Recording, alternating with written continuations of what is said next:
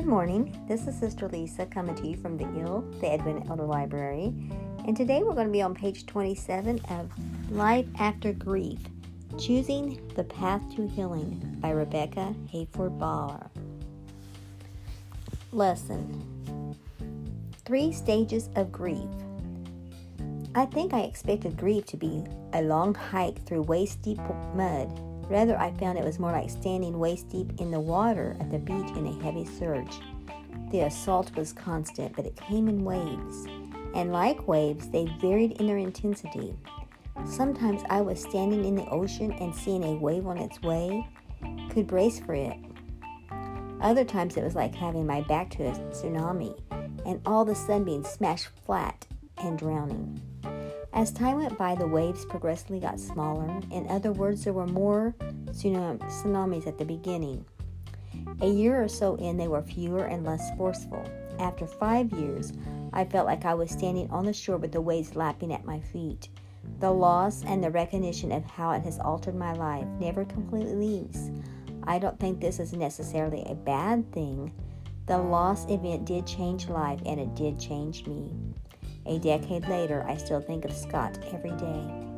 The difference is that now those thoughts generally come not with weeping, but rather with thanksgiving for the decades the Lord allowed him to be in my life. And this is true with the loss of my husband. This is true of the loss of my husband. Mark died on September the 2nd, 2021. So tomorrow will be a year and 7 months, I believe. 8. I can't keep track. I believe it's a year and 8 months tomorrow. But I'm still waiting for him to come home. I know that sounds so strange, because I know he's not. I know he can't. I know his body is in the grave. And I really wouldn't want him to.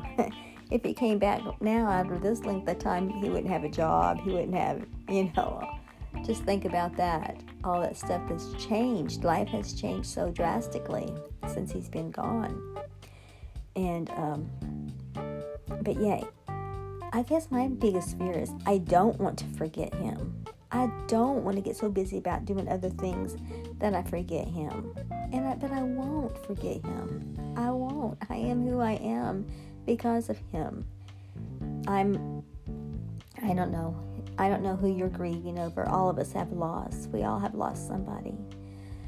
And it's horrible. It's a horrible thing to go through through our way of thinking. But see, on my Sunday devotionals, I've been working about something I've been talking about how we need to start seeing things from heaven's point of view.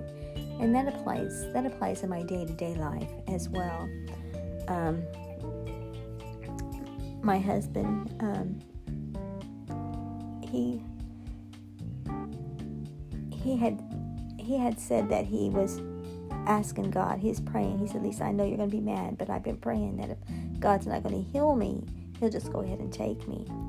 My husband was to a point in his life that he had a lot of health issues. He had a lot of different things going on in his life, and just kept on trying to do the things he had to do. His trash route that he had got, his business, he kept trying to do that, and it was taking him longer and longer to get it done, because he didn't have the strength and the energy that he had before, and his knees were giving him such troubles. He was really bowed down under a whole lot of situations in his life, and it was caving in. Life was caving in around him, and he cried out to the Lord. The Bible says the righteous cry, and the Lord hears them and delivers them out of all their troubles. All the things that he was dealing with was instantly gone the moment that he stepped over into glory.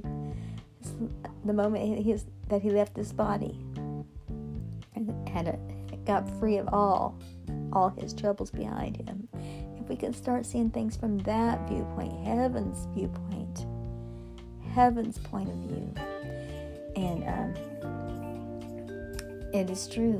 This woman, she said that 5 years in. See, I'm not even 2 years in. And every day, my husband is with me every day. In my thoughts, I still talk to him. I say, honey, and I can answer for him, because isn't that what we do for our spouses in real life? We know pretty much what they're going to say. We know pretty much what they're thinking. Not always. Sometimes they catch us off guard. Sometimes we'd be totally wrong. But for the most part, we did have conversations like this. I say, honey, I miss you.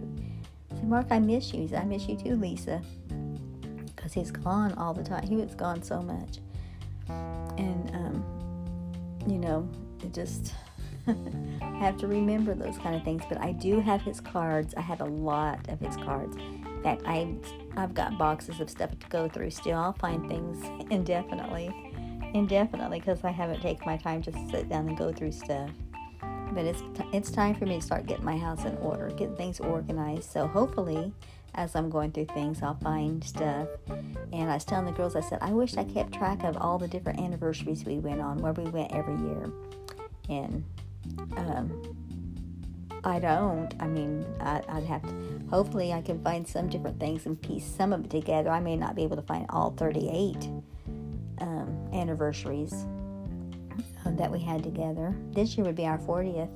July the 23rd of this year would have been our 40th. And I wanted so bad for us to have 50 years together. And we will, but not, with him gone. But before he died, I kept saying this. I was going through the house. I'm serious. I kept saying, what God has joined together, let no man put asunder. And my husband is like, why do you keep saying that? I said, I don't know. And I was, I said, he's an accuser of the brethren, thinking that there was, I don't even want to go there. I was having some questions about something that I thought was going on, perceived something that the devil put in my mind. But in my spirit, I was feeling, what God has joined together, let no man put asunder. And that has sustained me, because I've prayed many times since I said, not my husband, not me, not the devil, and not God. I know technically God, what he joins, he can, but it says, there was 3 in our marriage. There was me, Mark, and God. And even though God took my husband, Mark's got him, there's that bond. This is my way of thinking. I know this doesn't apply to everybody. I know a lot of times, till death do us part, what a lot of people say. But for me, what God has joined together, let no man put asunder, not even death. Not even death. I need that. I need my husband every day. I need him. I need that love. And he said, Lisa, the day I met you, I have found the one whom my soul loves. You complete me and make me a better person. I was a little late to be your first, but I want all of my last to be with you. There is no pretending I love you, and I will love you until I die. And if there is life after that, I'll love you then. I love you forever and always, love, Mark. And he gave that to me on my birthday, the year before he died. My last birthday that we were together. He gave that to me, and so I got it on my wall here, along with the wooden plaque of our marriage. He, after my father-in-law died, he got a little plaque of his mom and dad, a wood plaque of his mom and dad's wedding for them. And so he said he went ahead and got us 2 of ours, and I'm glad he did, because there's that beautiful picture of us on the wall. And just little things like that, little mementos, little keepsakes that keep him near and dear to me. And that's what helps me through the first stage anyway of my grief, and I think it's sustained me. Like waves, many talk about the stages of grief. Typically, these stages will be presented as denial, anger, bargaining, depression, and finally acceptance. Well, I might still be in the denial stage. I'm not sure. But I've dealt with all these stages on my journey, though I've found that there is no set time frame or order of them. There are even a couple of them that I may have dealt with more than once. I once heard someone scoff at these stages, saying, how can you deny that someone is dead? Admittedly, it is hard to deny that someone has died, but you can deny that life has changed. You can pretend that everything is the same in a desperate attempt to avoid acknowledging the reality of your loss. Why do you think that people try, for example, to keep all the family celebrations exactly the same as Mom did them, even though Mom has been gone for years? Why do you think that people don't change someone's office or redecorate or change the letterhead? Why do you think God had to remind Joshua that Moses was dead? Joshua 1 and 2. Because his desire to keep everything the same has always been true of humankind. None of us like to face loss or change. Well, yeah, I'm definitely in that stage because I still got my husband's name on the title, on our checks, our checking accounts. I don't want to take his name off. And when a piece of mail comes that's addressed to both of us, to Mr. and Mrs. Peter, I keep that. I just like to see our names together on stuff. I guess I'm still very much in denial. I don't want it to change. I know he's not coming home. I know he's dead. And not everything's the same. But I know the things that we did do together, the things that he made possible for us to do together. Our ministry, this Edwin Elder Library, these books that he bought. I don't see myself getting rid of the books, even though there's some of them I may never read them, but I don't know. I have grandchildren. They might want to read them someday. I don't know. I guess I'm a hoarder anyway. Well, we all know I'm a hoarder to begin with. But, yeah, it's just really hard. I guess if you don't have to change things, keep things the same as can until you have to change. There'll come a day that our contract will run out on our phones and I'll have to do something. But right now I'm still living on the contract that he got for us. The auto deductions, the billings and stuff on our joint account. Still living on that. And until I have to change some of those things. Oh, Lord help us. So grief is hard. But we're not alone in this. The Lord is our shepherd. The Lord is our constant companion. And we all have grief. We all have situations. And I had hang-ups before. I got hang-ups now. I'm not perfect. I'm far from perfect. But the Lord can help us. He can help us.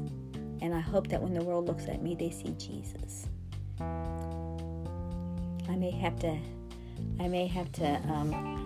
do some more soul searching. Say, Lord, what is the reason? Why am I hanging on to some of this stuff? But anyway, let's keep pointing others to the cross. That's the main thing. And let's just hand in hand. Let's hand in hand make it to the promised land with Jesus. Amen. God bless you. Bye-bye.